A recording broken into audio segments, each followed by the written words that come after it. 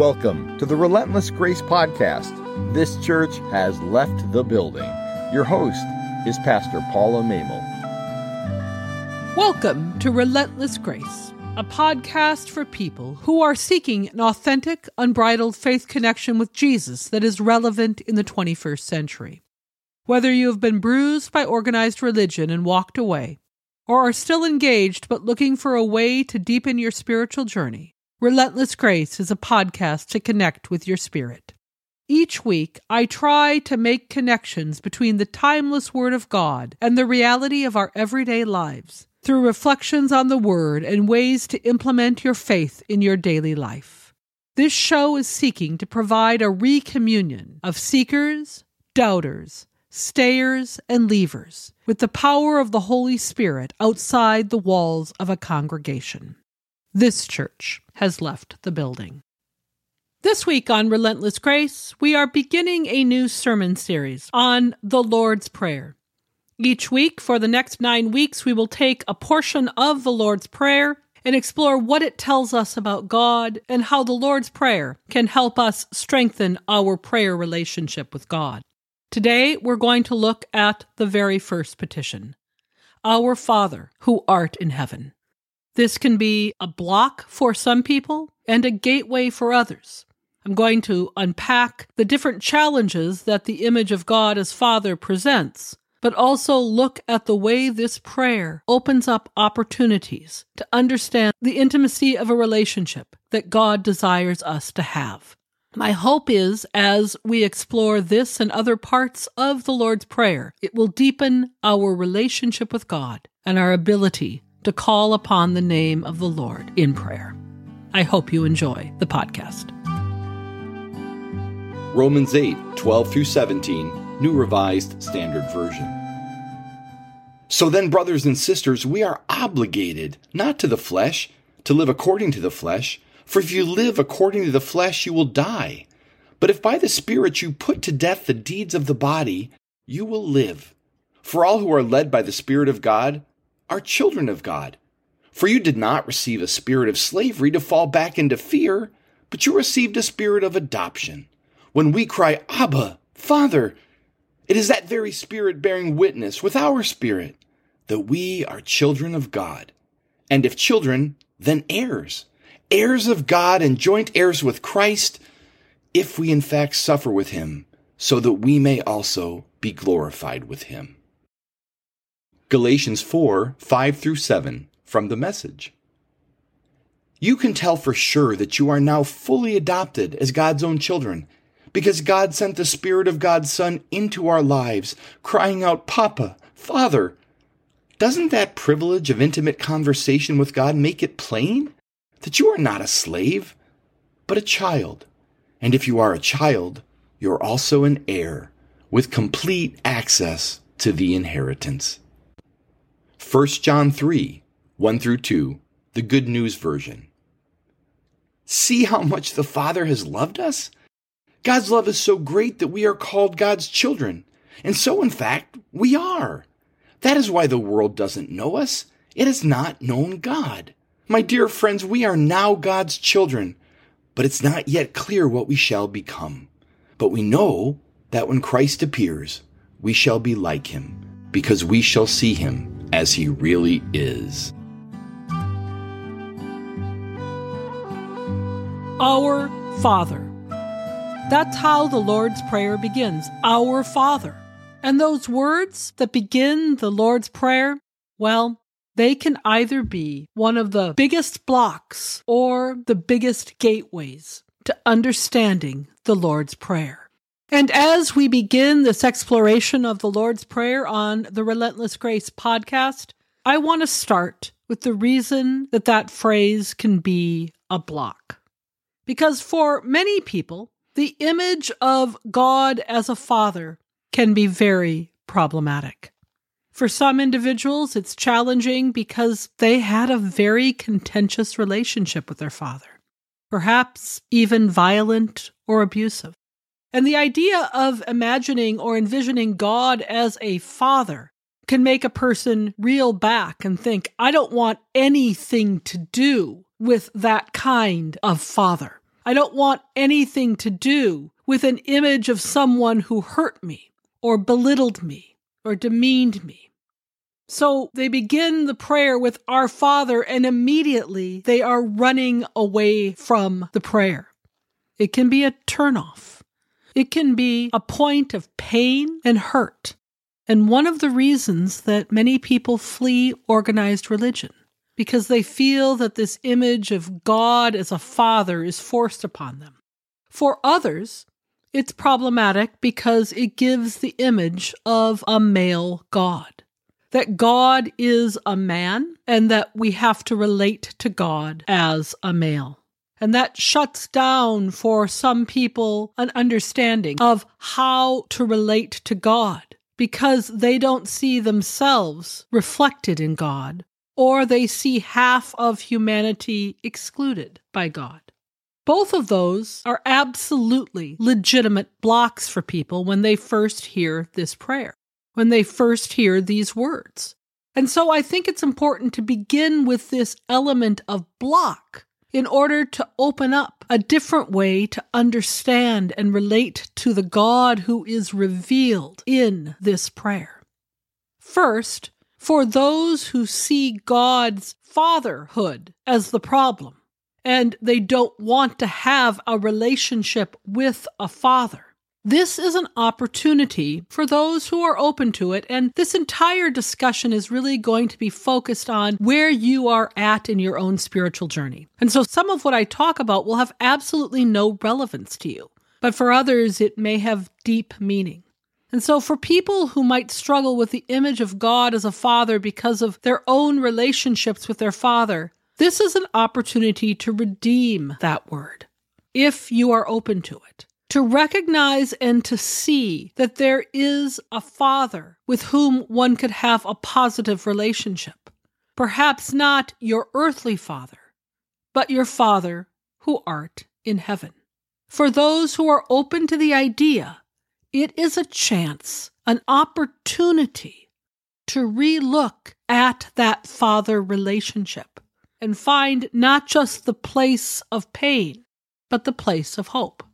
Now, that may be too big a lift for some people struggling with the word, and that is completely understandable. But if you are open to it, it is an avenue to follow. The other issue is the focus on the maleness of God. It is very important for us to understand that throughout all of Scriptures, God is seen in many, many different ways. God is revealed to us in such a wide variety of images and names. The Bible has countless images for God. Some of them are gender neutral, including God as the Most High, the Mighty, the Deliverer, our Rock, our Shield, our Strength, our Righteousness. Some are images that are uniquely male. Examples of that include the one of God as our Father. Others are distinctly feminine. God is pictured as a mother in Isaiah 42, as a woman in labor, as one who gives birth in Isaiah 46, as one who nurses her children in Hosea, as one who does not forget the child she nurses in Isaiah 49. And some could go either way, like judge or friend. What these reveal to us about God is that what is important about God is not that God is male or God's gender. God is not a male, nor is God genderless. The Scriptures define God as genderful, as experiencing all of the many varieties of gender that are there. Truly, in many ways, the image of God in the Scripture is really more progressive in our understanding of gender than we previously have understood. We have a God who encompasses all aspects of our being and also all aspects of our world, allowing our minds, which compared to God are so small, to begin to understand the depth and the breadth and the beauty of God's love. So with this understanding of God as moving beyond that, we return to this image of God as our Father. And the focus is not on the maleness of God, but rather on the relationship we have with God. When you look at the other parts of the Trinity, we have Jesus, who was male, and we have the Spirit, which is generally understood as Sophia, or the image of wisdom, which is seen as the female portion of the Trinity. And we have God as Father. But if that is a block to you, you can not focus on that, but rather focus on the intimacy, because that is really at its core what this beginning of the Lord's Prayer is about. Because the word that Jesus uses when he begins this prayer is not Father in that rather formal sense, like, Father, will you do this for me? But rather, Abba, Daddy. This is about an intimacy of relationship. Not about the gender, but about a relationship with a God with whom we can have an intimate relationship. One that we can call Daddy, or, if you prefer, Mommy. Or, if either of those don't work for you, find a word that expresses that kind of intimate relationship that draws us into a relationship with God where we can come to God with all of our owies, with all of the things that we're afraid of that go bump in the night, with all of those feelings that a child might have as they look to one for safety, for comfort, for support, and for love. Because that really is what this prayer is about. It is about the ability to turn to a God of love who will nurture us, who will care for us, who will love us in a way that is transcendent. Because for earthly parents, our love is finite. As children, we know that our parents' love has an end date because all die. But when we turn to our God who has that intimate relationship with us as a parent and a child in the best possible sense, we are able to recognize the infinite love of God, the love that transcends time and place. The love that moves beyond the here and now and extends beyond. And that is the last part of this opening section.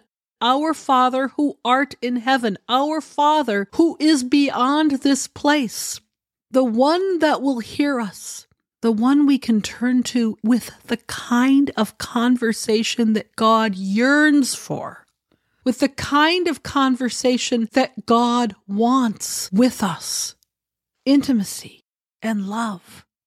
So this prayer, as we begin, Our Father, it can become a transformative gateway to show us the power of God's love, who cares for us and who wants to nurture and be there for us. When we get stuck on God as male, or on negative images of God because of negative experiences with father figures, that keeps us from experiencing what Jesus desired when he taught his disciples how to pray. That Jesus wants to be connected with us, with trust and dependence, and an awareness that God is bigger than any of the struggles that we have here on earth. That childlike trust that you have that your parents will take care of everything. Well, that fails in this life sometimes. But when we place that faith, hope, and confidence in our heavenly parent, we know that God will not abandon us or leave us when we cry out. That our God seeks to be in relationship with us. What power, what peace we find when we are able to find in the one with whom we have a relationship, that ability to talk to God, to trust God with every hurt, every pain, every owie, every boo-boo, every fear. And our God, our daddy, our mommy, our parent, our beloved guardian. If we don't have that here on earth, this prayer invites us to know that we have that in heaven. We have that around us and with us, and nothing can yank it away. This text becomes for us a gift of relationship. And as we study in the next 9 weeks the Lord's Prayer, bit by bit, looking at the invitation of this prayer, we can see how it opens up to us a relationship through prayer, through conversation, through trust, through intimacy with the Creator of the entire world. May we be able to turn to God with that intimacy and trust, knowing that yes, this can be problematic, but if we can look at our relationship with God through eyes of intimacy and trust, we can lean into all that God offers us in prayer. Amen. What a friend we have in Jesus, all our sins and griefs to bear.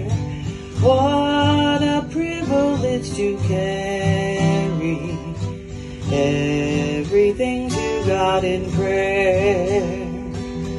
Oh, what peace we often forfeit. Oh, what needless pain we bear.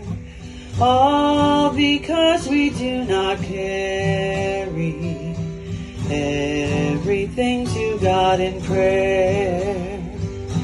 Have we trials and temptations?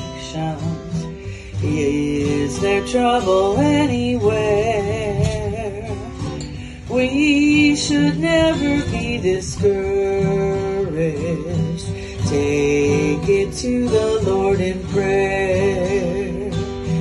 Can we find a friend so faithful, who with all our sorrows share? Jesus knows our every weakness. Take it to the Lord in prayer. Are we weak and heavy laden, cumbered with a load of care?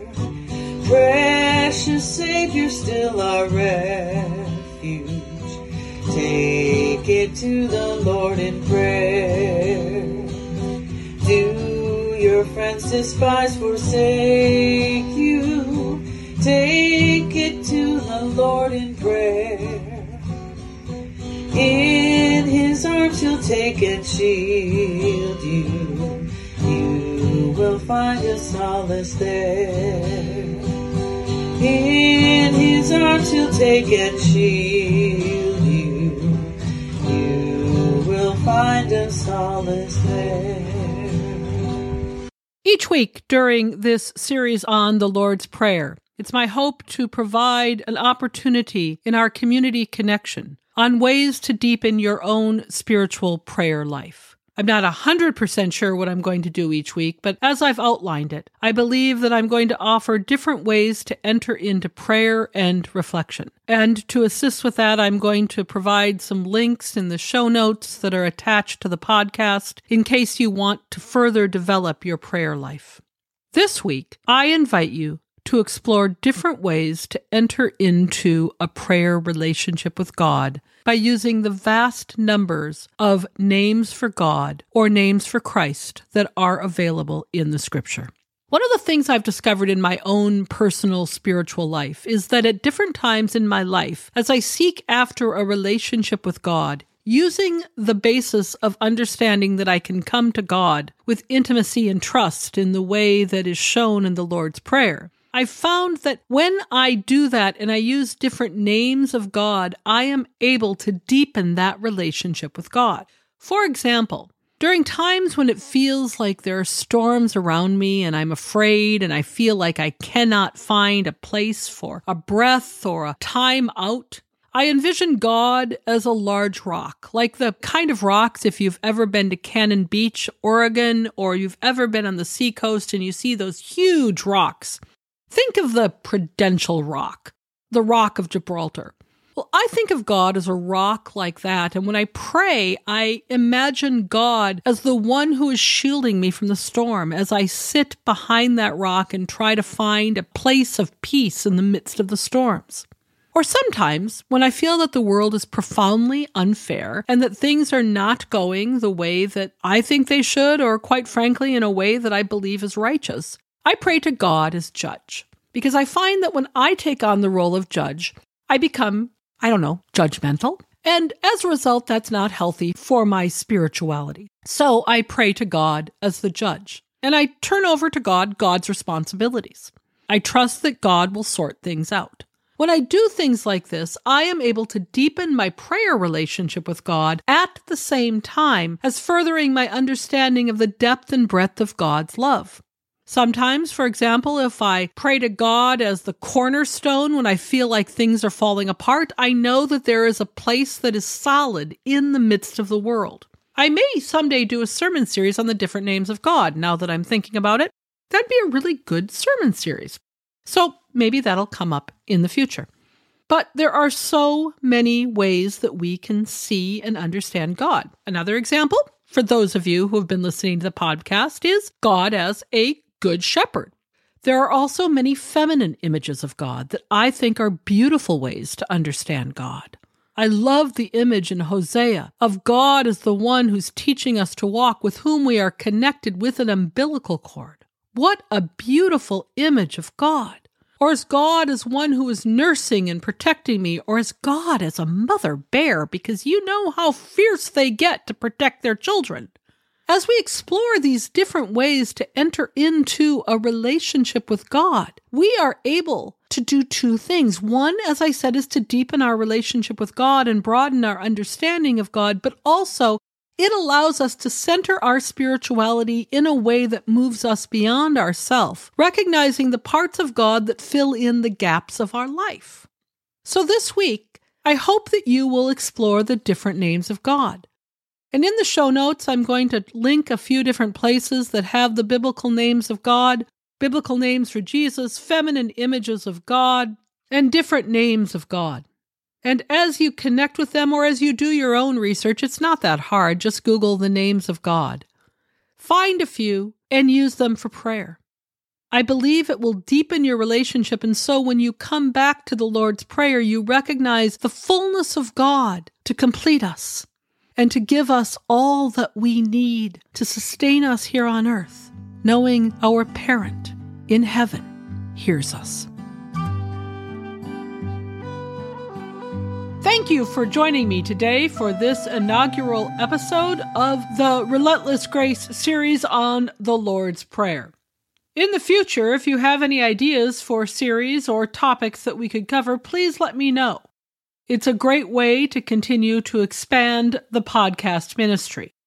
I'm grateful for the feedback that I have received and also for the support that I receive, either through the Patreon link that's on the show notes as a way of supporting this ministry in an ongoing fashion, or through Venmoing me at PVMamel, or contacting me if you wish to send a check to support the ministry. I am grateful as it allows me to continue to do this as a focus and provide this as support for you on your spiritual journey. I'm grateful for the many ways that I receive help.